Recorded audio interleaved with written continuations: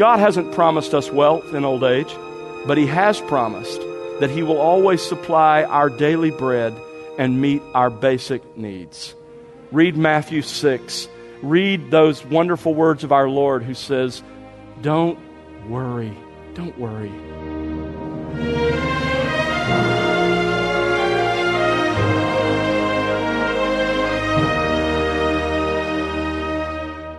Welcome to The Word Unleashed with Tom Pennington.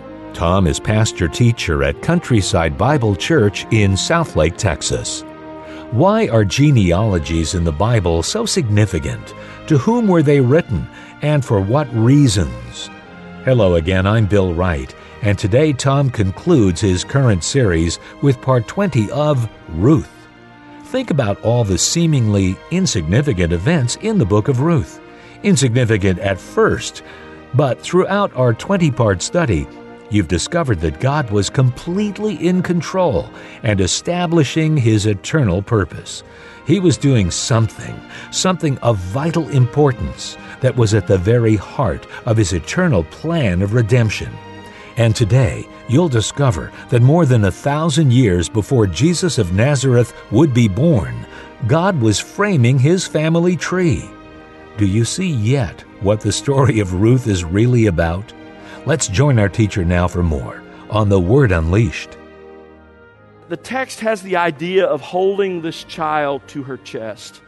It's an expression that's used in the Old Testament of both a wife holding her husband to her chest and holding her child to her chest.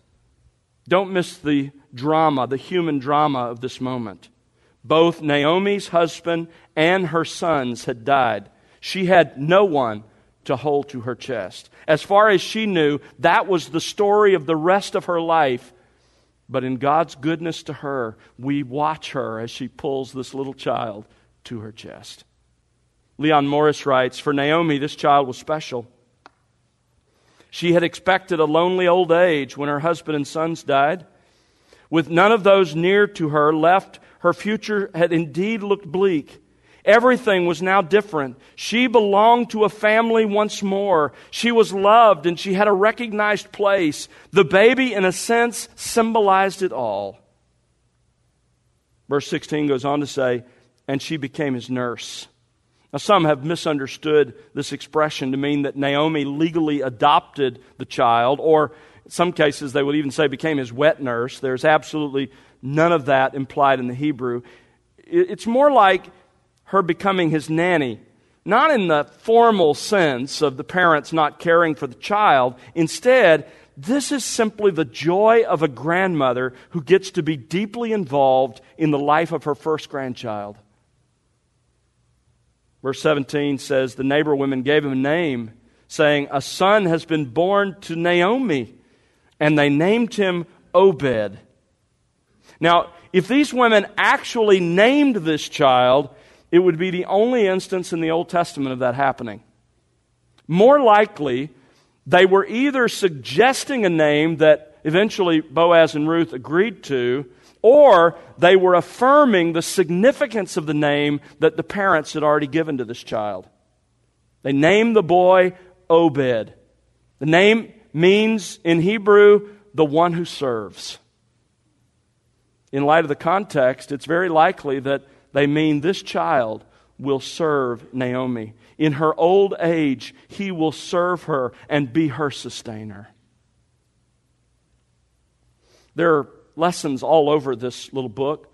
Let me just point out a couple as we're moving our way through here. One, there is a reminder here that Yahweh provides for His own even in old age. Don't misunderstand. It's right for us to plan for the future. We are commanded to be like the ant that works in summer because winter is coming. That's wisdom. But ultimately, our provision in old age doesn't depend on our bank account or, thank God, on Social Security. Our God has promised to provide for His children. Often, God provides for us as we age through the work of our hands. He gives us strength to continue to work, to provide. Other times, through the financial resources that He has allowed us to accumulate, either through business success or through inheritance. Often, God provides for us in our old age through our children or our grandchildren or other family. In fact, in 1 Timothy 5, children and grandchildren are commanded to help care for their parents and grandparents. And on rare occasions, God uses the church to come alongside and help those who have neither family nor resources. Again, 1 Timothy 5. God hasn't promised us wealth in old age, but He has promised that He will always supply our daily bread and meet our basic needs. Read Matthew 6. Read those wonderful words of our Lord who says, "Don't worry. Don't worry." So work hard. Save wisely for the future. The wise man doesn't spend everything he gets. So save, work hard, prepare, but don't worry. God provides for His people. There's another lesson here, and that is, and I love this, God often restores life and joy after He's brought devastation and difficulty because of sin. Sometimes God allows some of the consequences of our sin to continue in our lives. We see that obviously in the life of a man like David. But when we repent, God always forgives, and He often restores and renews as well. To use the words of the prophet Joel, God can restore the years that the locust has eaten. Or as Isaiah says in Isaiah 61:3, He can give a garland instead of ashes, the oil of gladness instead of mourning. You know, in many ways, this book of Ruth is a call to repent. If, like Naomi, you have left God's ways, if you have chosen the way of the transgressor and found that it's hard, then return. If you feel the weight of God's chastening hand in your life, like Elimelech and Naomi did, turn back to God. He always welcomes the prodigal. Our God forgives sins. Exodus 34:7, He says of Himself, "I forgive iniquity, transgression, and sin." Psalm 32:6, David says, "I acknowledged my sin to you, my iniquity I did not hide. I said, I will confess my transgressions to the Lord, my acts of rebellion to Yahweh, and you forgave the guilt of my sin." Psalm 86:5, which is one of my favorites. "For you, Lord, are good and ready to forgive, and abundant in steadfast love to all who call upon you." Psalm 130, verse 5, "There is forgiveness with you, that you may be feared." Repent. Turn back. Turn back. Go home. He will have compassion. He will pardon. He will forgive. He will give joy for mourning. He will restore the joy of your salvation. And He often restores the years that the locust has eaten. God provided a redeemer for Naomi. Thirdly, God provided a redeemer for Israel. Look at verse 17. He is the father of Jesse, the father of David. The child of Boaz and Ruth was no ordinary child. He was the direct ancestor of David. In fact, he would become David's grandfather. You see, God here was at the same time providing a redeemer for the nation of Israel. Don't forget the historical context of Ruth. This story unfolds near the end of that disastrous period of the Judges, the darkest in Israel's history. For more than 300 years, think about that, 300 years, back to, in our context, to the year 1700. For 300 years, the people of God were locked in devastating cycle after endless cycle of disobedience, followed by divine chastening, followed by repentance and deliverance. And what was the chief political characteristic of those dark days? Listen to Judges 17:6. "In those days there was no king in Israel, and every man did that which was right in his own eyes." And oh, by the way, it wasn't getting better, it was getting worse. But God would not, God could not abandon His people. Remember, He abounds in hesed, that Hebrew word that means loving loyalty. God, once He enters into a relationship, never lets go. So He was acting, even in the story, to raise up a human king for His people. By bringing Ruth and Boaz together in His providence, God was raising up a Redeemer not just for them, but for the nation. A temporal, political Redeemer for their time. A king who would be a man after His own heart. A king who would be Israel's greatest, David. Next to Moses, David is the most important character in the Old Testament. His story occupies the writers of 1st and 2nd Samuel, 1st and 2nd Chronicles, and much of 1st and 2nd Kings. He wrote alone more than half of the Psalms.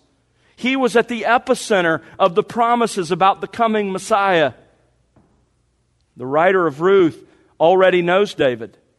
He knows what's happened. And he's looking back and reflecting on how God, through His amazing providence, worked in the darkest days of Israel's history to bring David to power, to rescue His people. But this chapter doesn't end with God's provision of a Redeemer for Ruth, for Naomi, or even for Israel.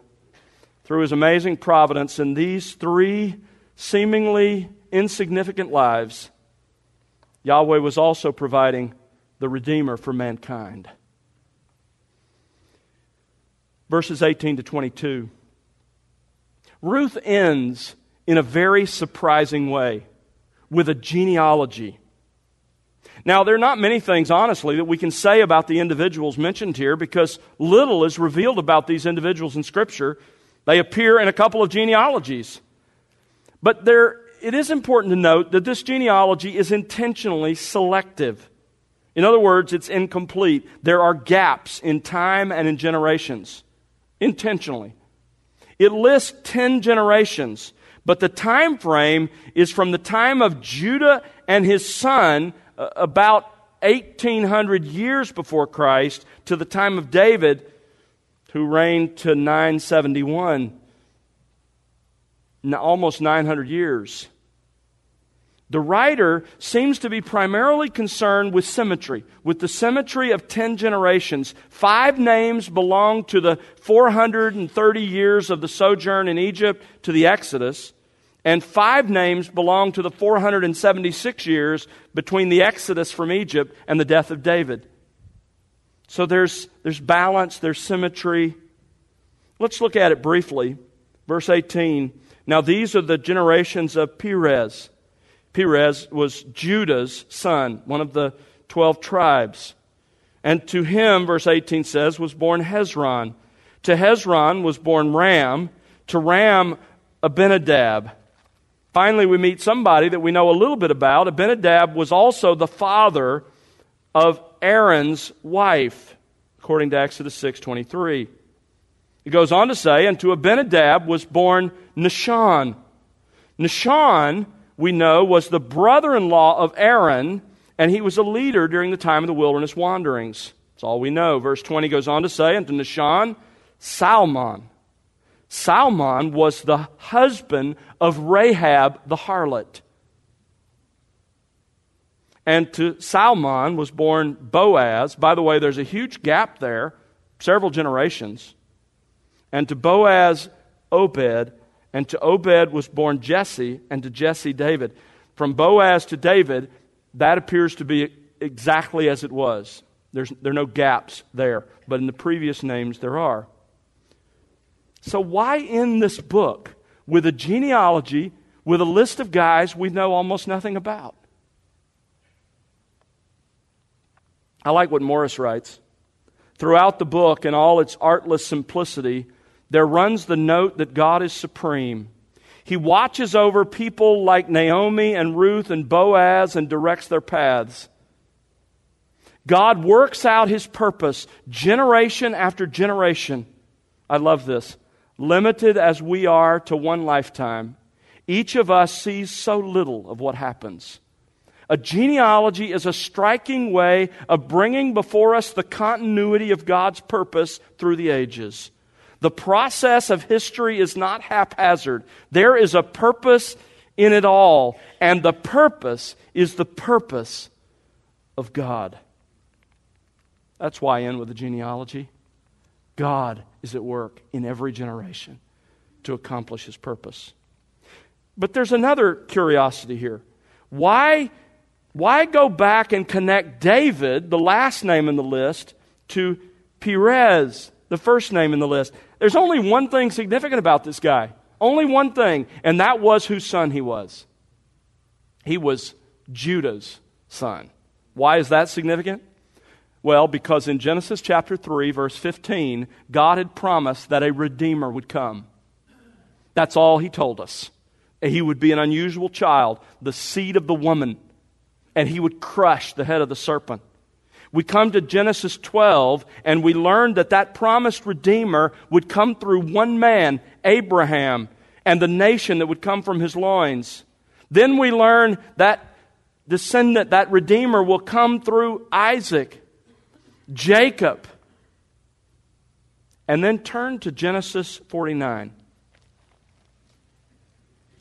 Genesis 49, verse 8. Here is Jacob's dying blessing on his sons. And he says to Judah, Judah, your brothers will praise you. Your hand will be on the neck of your enemies. Your father's sons shall bow down to you. In other words, you're going to be a ruler. Judah is a lion's whelp. And then notice what he says in verse 10. This is a prophecy about a future ruler that will come through Judah. The scepter shall not depart from Judah. He's going to be the kingly tribe, nor the ruler's staff from between his feet, watch this, until Shiloh comes.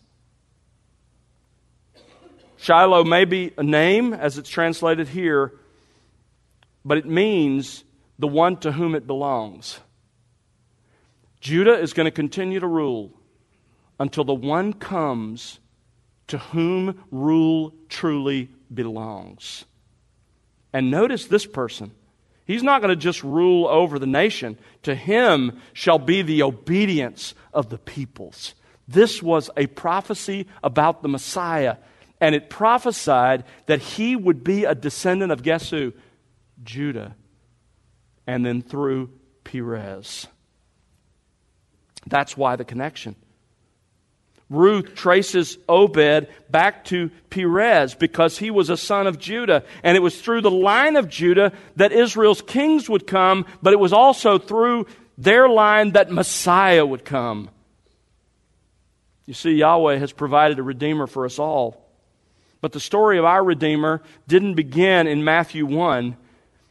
It really began with a Trinitarian agreement in eternity past when God the Father and God the Son and God the Holy Spirit agreed to redeem man, and the Son volunteered. But it began in time in Genesis 3:15. But don't miss this. One of the key chapters in the great drama of our Redeemer is a most unlikely chapter. It's the little book of Ruth. On the surface, it's an extraordinary story of redemption at a human level. But it is so much more. In Naomi, we see a story of divine chastening and restoration. In Boaz, we see a story of divine blessing in one who is faithful to his God. In Ruth, and I love this, we see a story of sovereign grace. God, through the sin of one of His people, reaches into Moab and snatches an idolatrous woman to Himself.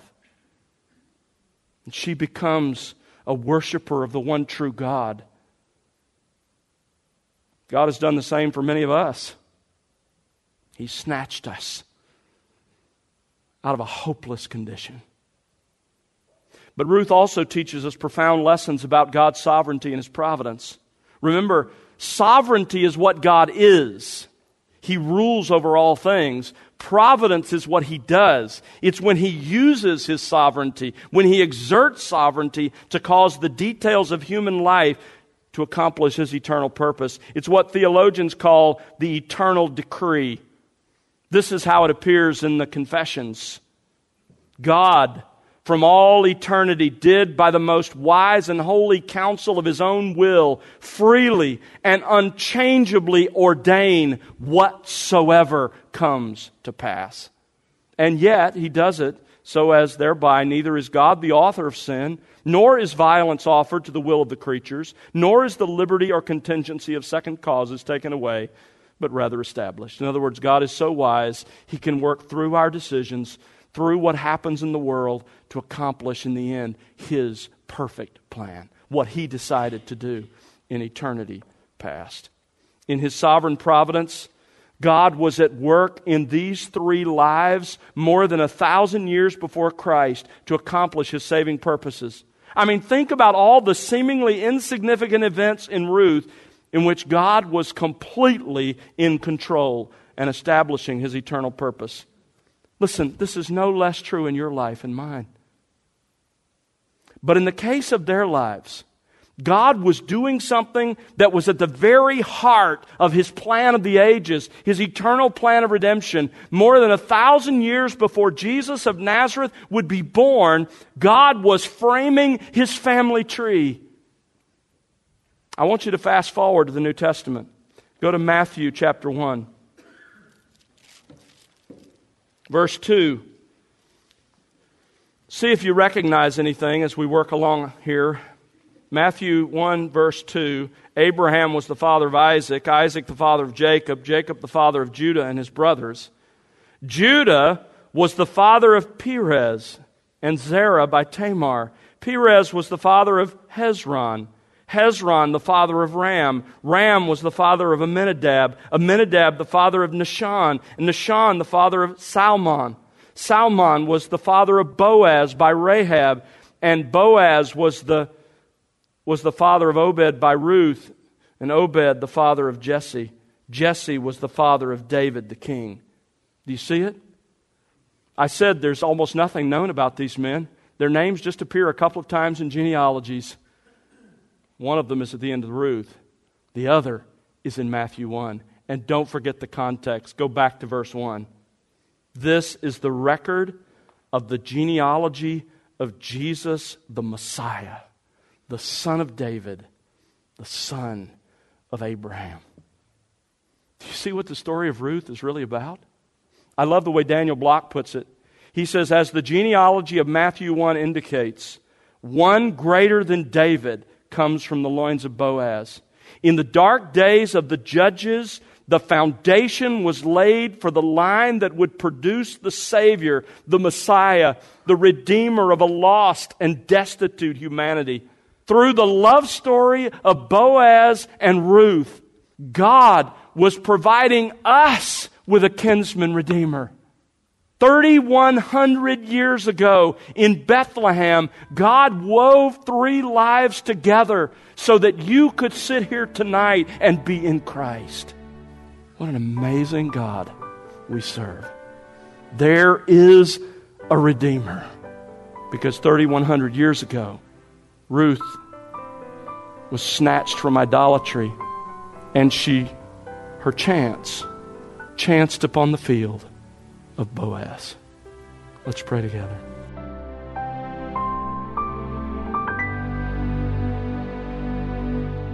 That's Tom Pennington here on The Word Unleashed, and that concludes his current series titled Ruth. Join us next time for a brand new series as Tom once again takes us to God's Word. But Tom, before we end our time today, would you share a closing thought with us? As we've learned, Ruth is really a story of redemption. It's the redemption of Naomi from the path of disobedience. It's the redemption of Ruth from false religion to become a follower of the true God.